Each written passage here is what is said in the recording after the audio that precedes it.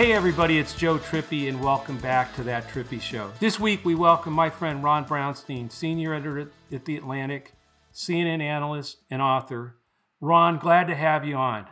Joe, great to be here. Are we going to discuss the improvement of dining options in Des Moines since we first encountered it in 1984? Yes, a long time ago. That's a long way back. You know, but I also want to talk to you about Rock Me on the Water, your book about LA.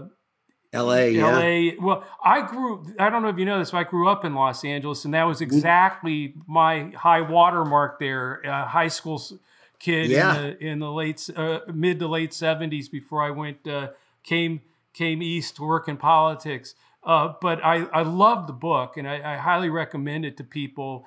And it really seems to, I think, in a lot of ways, get to the impact of that time and that place on a lot of what we're seeing today, a lot of the ripples that have come through. Yeah, well, I mean, the book is about the confluence, the incredible constellation of talent that came together in LA in the late 60s, kind of cresting in the early 1970s in music, movies, and television simultaneously. I mean, you had working literally blocks from each other, Jackson Browne, Joni Mitchell, the Eagles, Linda Ronstadt on one hand, Norman Lear and Carol O'Connor, Larry Gelbart and Alan Alda, James Brooks and Mary Tyler Moore on the TV side. And then in the movies, you had the two generations of great directors. You had the older generation like Robert Altman and Robert Penn and Roman Polanski and Mike Nichols, who really, Bob Rafelson, who were producing their greatest work, and the first influx, the first real contributions from the baby boom directors, Spielberg and Scorsese and Lucas.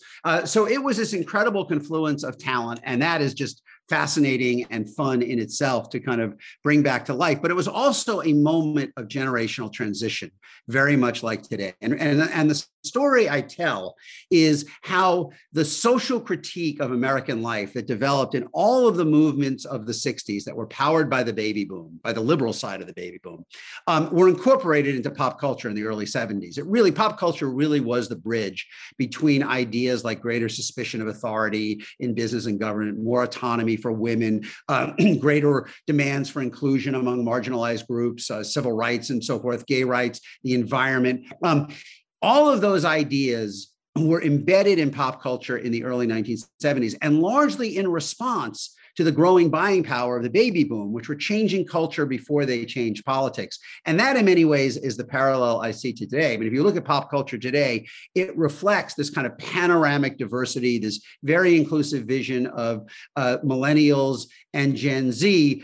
But they are still flexing their muscles in politics. They are still not the dominant force in our politics, although they are getting there. And in many ways, the story of my book is how culture can give you a better prediction of what the country is going to look like in 10 years than politics does at the same moment. Getting to then the politics of today, where one of the things that you and I have been talking about or tweeting back and forth and following you and things you've written about is sort of this authoritarian movement. Yeah. That really, has taken over what used to be the Republican Party. I mean, it's basically any of the folks of goodwill left in that party either being purged or they're held hostage, in my view, either out of fear for their political careers or some of them even for fear of their lives because they see the violent side of this authoritarian movement.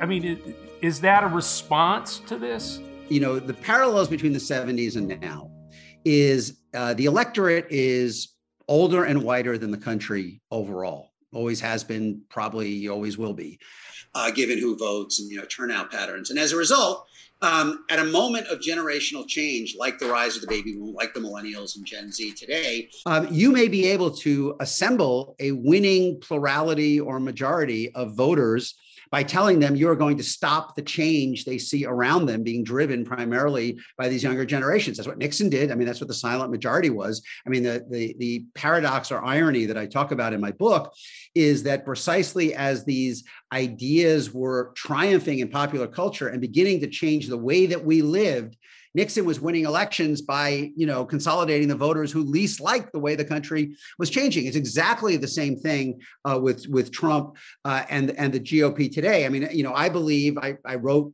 for the first time in 2012 that I believe the fundamental fault line in our politics is between what I called a coalition of transformation and a coalition of restoration, right? I mean, you have a Democratic coalition that is centered on the people and the places that are most comfortable with the way the country is changing, which tends to be the largest metros, young people, college-educated whites, a big share of the minority population, as well as secular voters. And your Republican coalition that is increasingly centered on the places and people who are least comfortable with the way the country is changing, which tend to be non-college whites, evangelical whites, and non-urban whites. And what is happening, what Trump showed, first of all, was that that coalition was a little bigger than most people expected, that it got a little close, never got to a majority, but it was kind of, in that range. But I think what we are seeing in the Trump era, and especially after, is that the fear of demographic and cultural eclipse among the coalition of restoration is eroding their commitment to democracy. I mean, if the choice comes down to basically preserving American democracy, and we have known it, as we have known it, and allowing the secular, liberal, diverse, information age Democratic coalition to change, what they consider, quote, the real America, or trying to hold power as a conscious minority in the country by rigging the rules, I think it's pretty clear that most of the Republican Party is going to pick the latter. And the question is, what does that 1/5, 1/4, maybe at most 30% of the party that is uneasy with the authoritarian strain, what do they do in the future? I mean, do they continue to vote, even though they're uneasy with Trump et al.? Do they continue to vote for politicians who will enable all of this? And I don't think I know the answer. I don't think anybody knows the answer, but it's a big question. Well, it also goes to Biden in governing right now too. I mean, one of the things that I've been saying is that I think there's a kind of like this two different universe kind of danger. One is that in marginal seats, I mean, just to govern, you've got to have compromise. Obviously, in this situation, you've got to try to win some of those votes over to actually get anything done. We're seeing this maybe with the infrastructure bill, we'll see. And I think, look, having worked for Doug Jones in Alabama, I can tell you that the few Republicans, women in the suburbs, younger Republicans, college-educated Republicans, they moved to him only because they saw him as a common ground, reach across the aisle, work together to get it done kind of Democrat.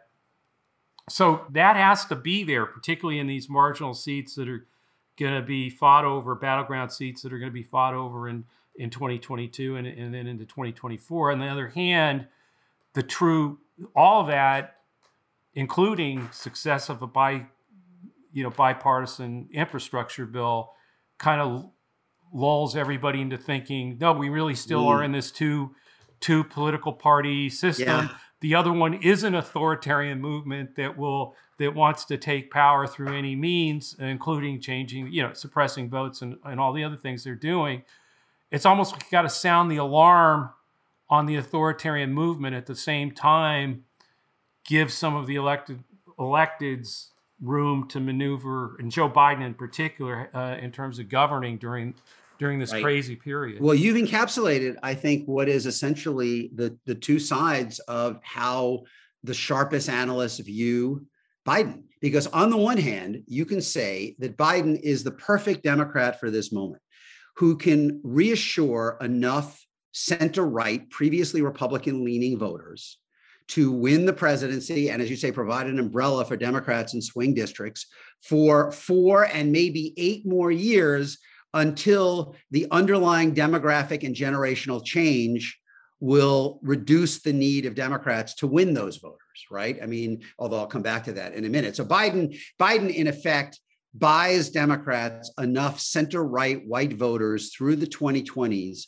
until you get toward the end point of this decade, where millennials and Generation Z are the clear plurality, if not majority. I think by 2028, there will be 46% of eligible voters will be Z or millennials.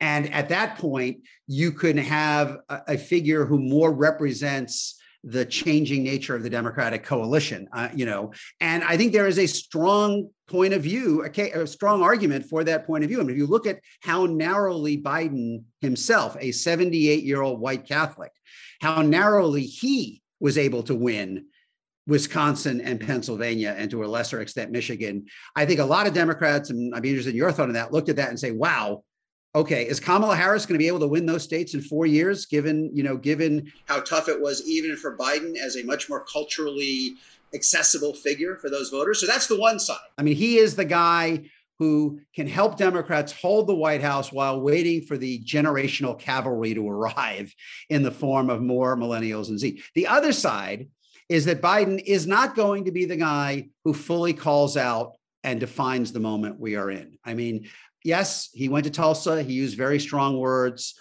But there is a fear that he is more focused on showing that he can work with Republicans than calling them out as either obstructionists or threats to democracy. I mean, Joe Biden, I think in his heart of hearts, still maybe not, doesn't go as far in this direction as Manchin, but he does not share, I think, equally the sense of alarm that a lot of younger Democrats do about the Republican Party's transformation into something that really is beginning to depart, or already has started to depart from the American political tradition. It looks more like what a party you'd see in Hungary or Turkey or Poland, where they try to gain power and then use state power to rig the rules and make it harder for the other side ever to win. So that's the upside and the downside of Biden, right? I mean, he is kind of normalizing Republicans even as they are radicalizing in many ways. And, he didn't go to Texas or Georgia before the votes there. And he is not going to be the one out front saying the filibuster has to go. He is more likely to celebrate when he can work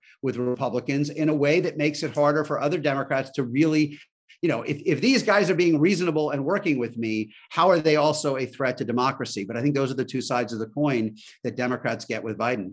Well, I think it's not just him. I think a lot of Americans, but definitely Biden, Manchin, probably a lot of the Senate suffer under the delusion of thinking it's still the same, that we're still in this bipartisan two-party system. I mean particularly Biden, he's a creature of the Senate. I mean that's who he is, and so he's not. I agree that it's not likely that, and I do think it's delusional at this point. I mean, to not see how threatening where the Republican Party is going, how threatening it is.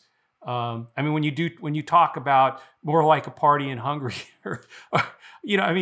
when you think about a party in the United States going there and continuing to grow, mm-hmm. I don't see him coming out of that. So I think the asset is that he lowers the temperature, that he provides that sense to people looking for it. And I do think there are a lot of people who also suffer, a lot of voters suffer from the delusion that there's two parties, and I don't like the direction my party's going, but I'll move over. Yeah. Joe, we've talked about this the last couple of weeks about how Biden's been lowering the temperature, and especially with something like this bipartisan infrastructure bill. Ron, Joe, I want both your takes on this. Isn't that kind of like lulling some of the base to sleep a little bit, and it might actually kind of work against us? Because as Ron, you pointed out, Republicans are extremely motivated, and they're not going to buy that this bipartisanship is great.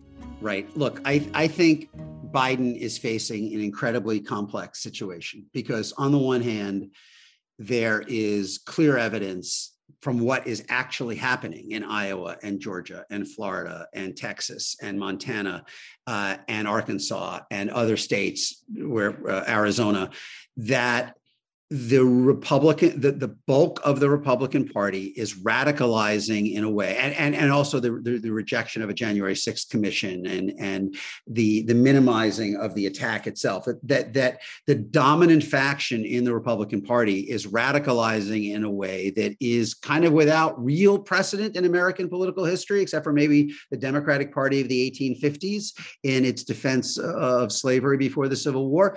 On the other hand, there is overwhelming evidence in polling that the majority of Americans want to lower the temperature and want signs of cooperation. So they are trying to walk that tightrope.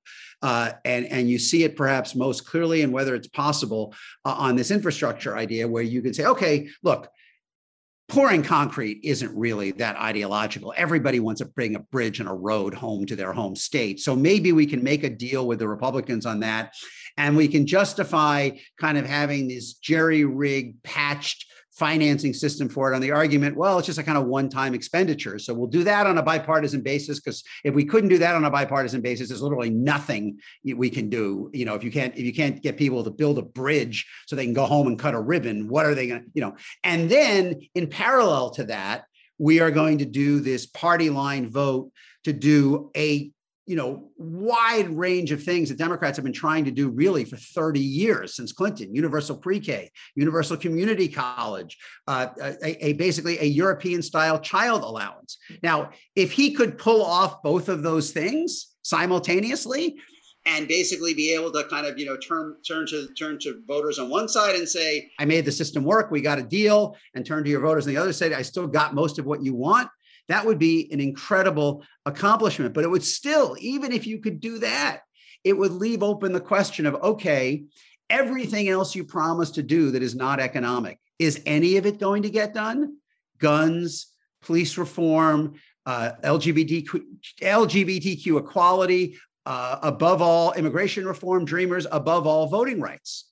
So he, there may be only so far he is willing to go in terms of blowing up Senate procedure. I mean, I talk to people in the White House to say, look, he is never going to be the point guy and saying that you have to get rid of the filibuster. And it's not clear that they can get rid of the filibuster for anything, or perhaps maybe they can get rid of it only, maybe create a carve out, as we've done before on many other issues, for voting rights.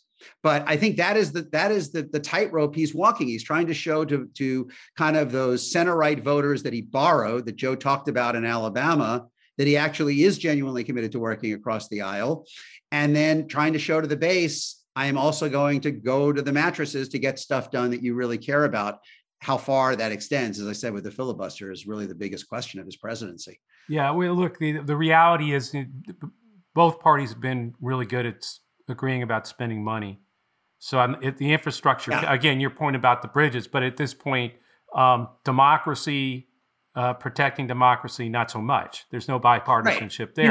And it's worth noting that we have faced these questions most pointedly twice before.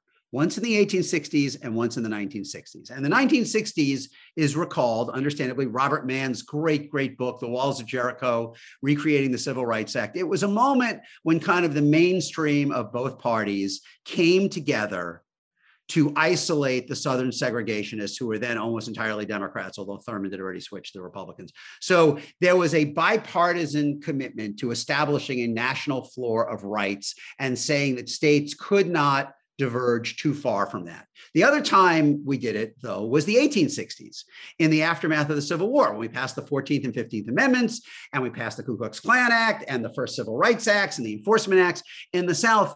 And Joe, that was done on an entirely partisan basis. Literally no Senate Democrat, House Democrat voted for any of that.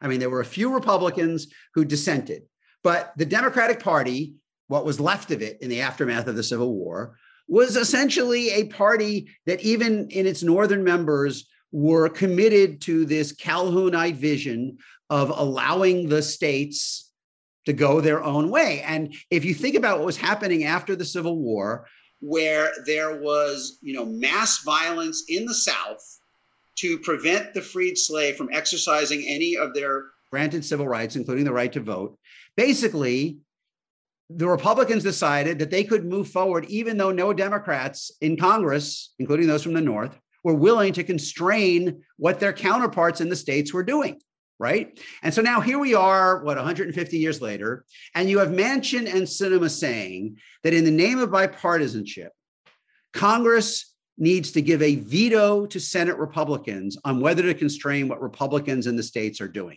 That is not what the Lincoln Republicans did in the 1860s. They did not say, we will only act to prevent the offenses against democracy occurring in the South by Southern Democrats if the Democrats in Congress agree with us that it's wrong. They didn't do that.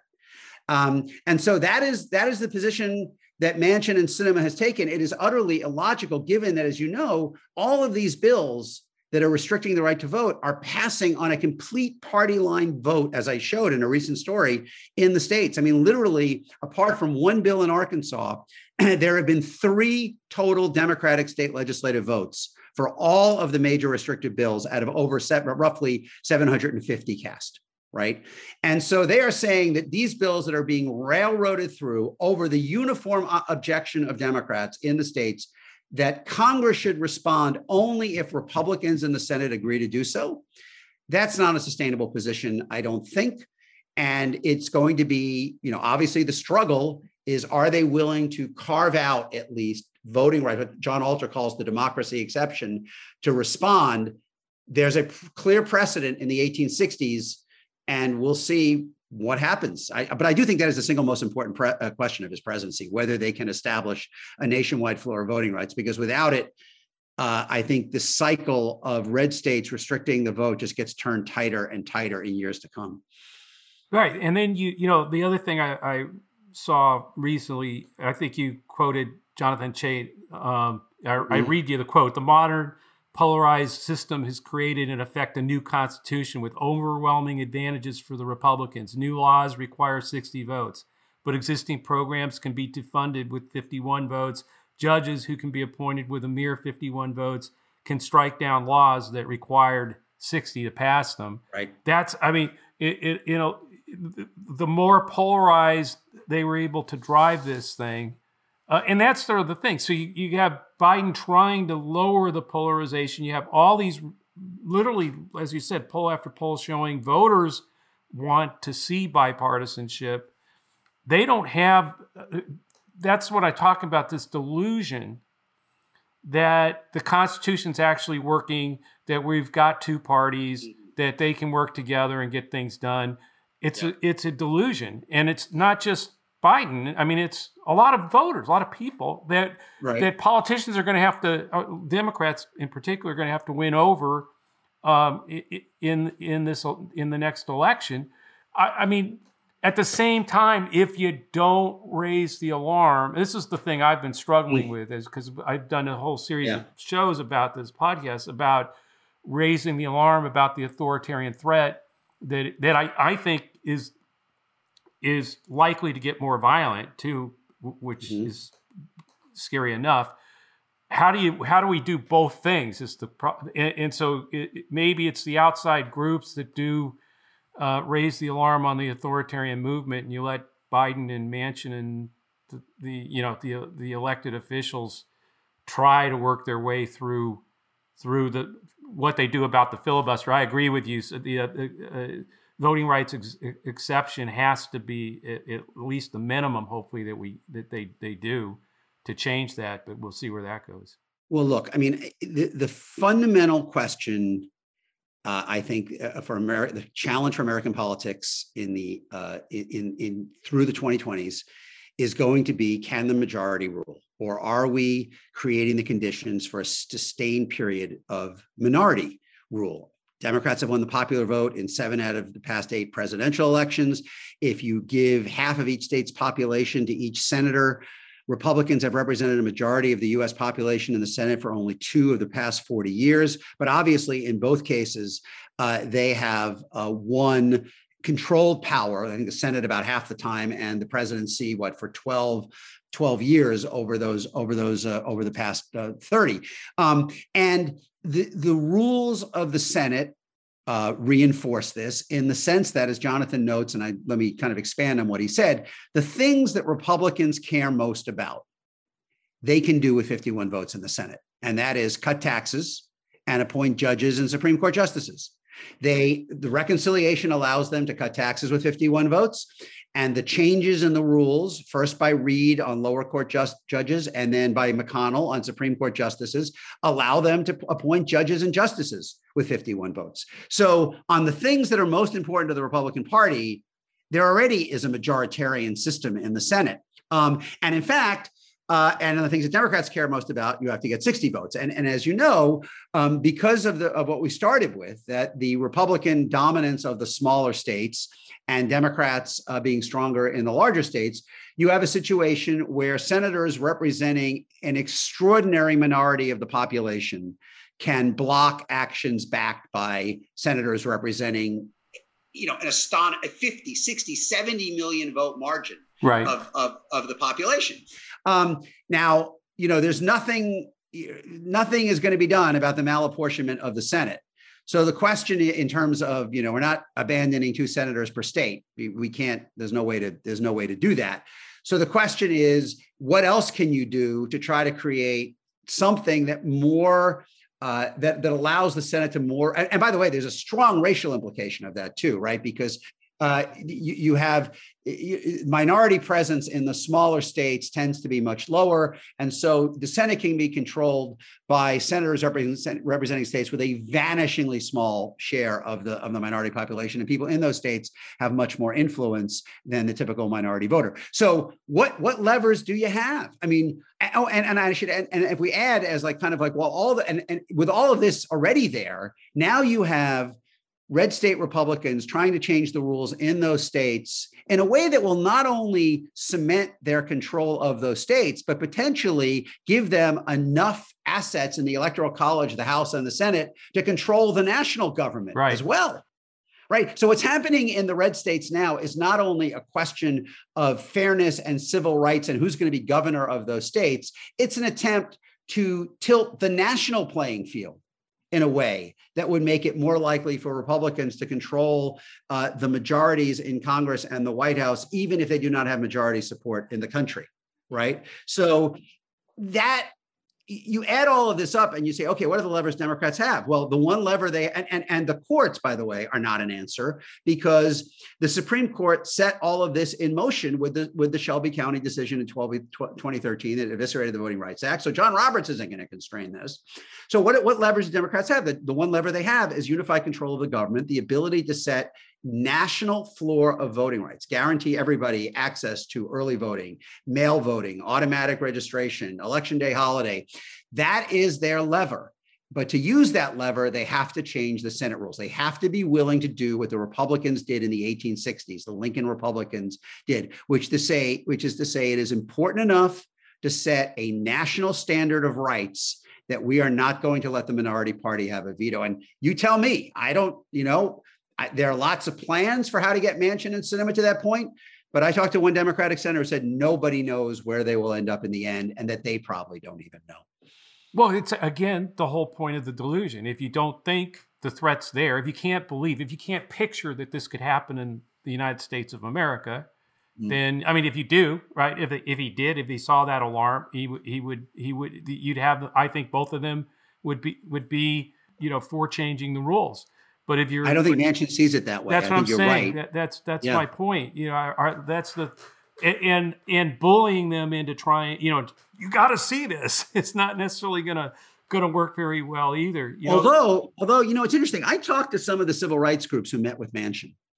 And obviously he moved. He wrote this very negative op-ed in early June in the Charleston paper about the Democratic voting bill.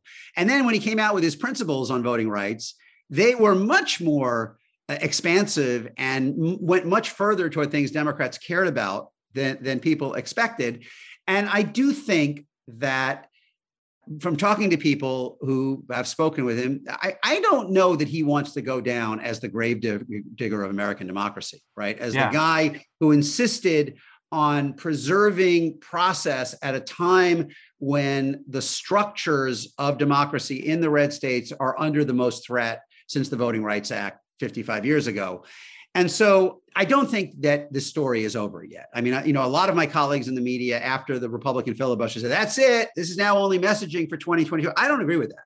I think that what happened with Republicans killing the expansive voting rights bill was a necessary, and we'll see if it's sufficient, step on the way, because everyone has always agreed that there was no chance to get the last few Democratic holdouts to change the filibuster unless Republicans showed in public that they were going to be intransigent on big things that are important to the country the Democratic coalition cares about, especially voting rights. They now showed that. And so I think the next step is the Democrats are going to unify behind a stripped down bill that is built around the Manchin principles. And as Senator Jeff Merkley said to me, they're going to say to Manchin and Sinema, okay, you go find, we're all in agreement to do what you said should be done. We don't like all of it. We don't like national voter ID. We don't like the purging we don't like the way you've changed the voting rights. But you know what? We will accept this. You go find 10 Republicans. And if and when they can find 10 Republicans, and I think they will find 0 Republicans for anything that sets a national floor of voting rights, then the question is fairly and squarely put. At this point, are you willing to let the whole issue die? Are you willing to say we should do nothing if we have to do it on our own, now that you've exhausted any reasonable possibility of bipartisanship? So I don't know how that conversation ends up, but it's coming. But that may be exactly what it takes to get Manchin to see the threat. That's the hope.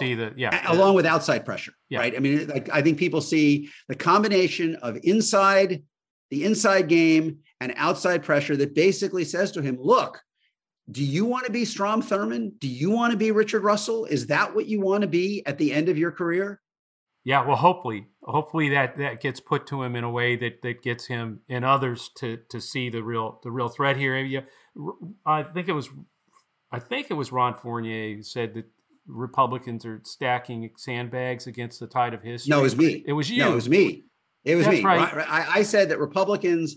I mean, Ron quoted you. That's right. Ron quoted you. Ron quoted me. Yeah, I got it. And Ron and I used to work together. He said that he was fast Ron, I was smart Ron. That was his. He's pretty smart you're too. Both pretty smart.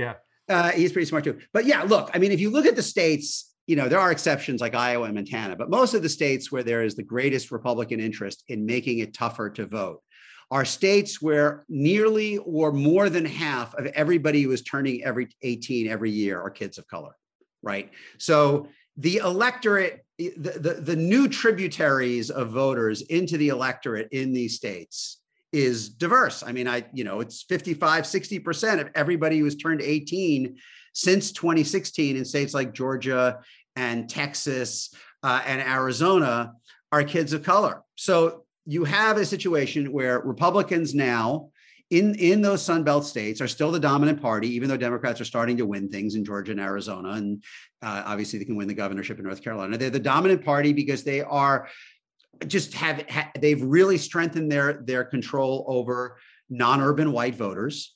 And they are using that statewide power that they have from their dominance of rural areas to both override the decisions on lots of issues that are being made by the governments in the big metros, but also to try to lay down these sandbags and to push back the day where this changing electorate can move them out of power. And you know what? Those sandbags can be pretty effective, I think. I mean, if Republicans are allowed to do the things that they are doing in the red states, I think they will significantly push back the point at which Democrats can consistently win those states.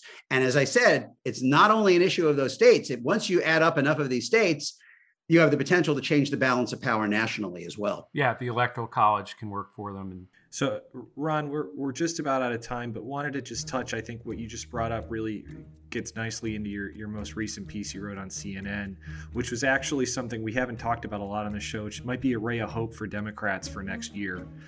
Commonly, everyone's been talking about how much of an uphill battle it's going to be for Democrats, but you point out that higher turnout might actually be possible next year. I think you got into the 91 million Americans have voted Democrat recently, but only 82 have voted Republican. Right. Touch on that a little bit. Give us something to hope for here. Well, it's not my job to provide hope or despair, but just like kind of looking at what happened. Obviously, there are a lot of headwinds for Democrats. The first midterm of a presidential term, almost always the party loses the 5 seats that the Democrats need to stay below to hold the House.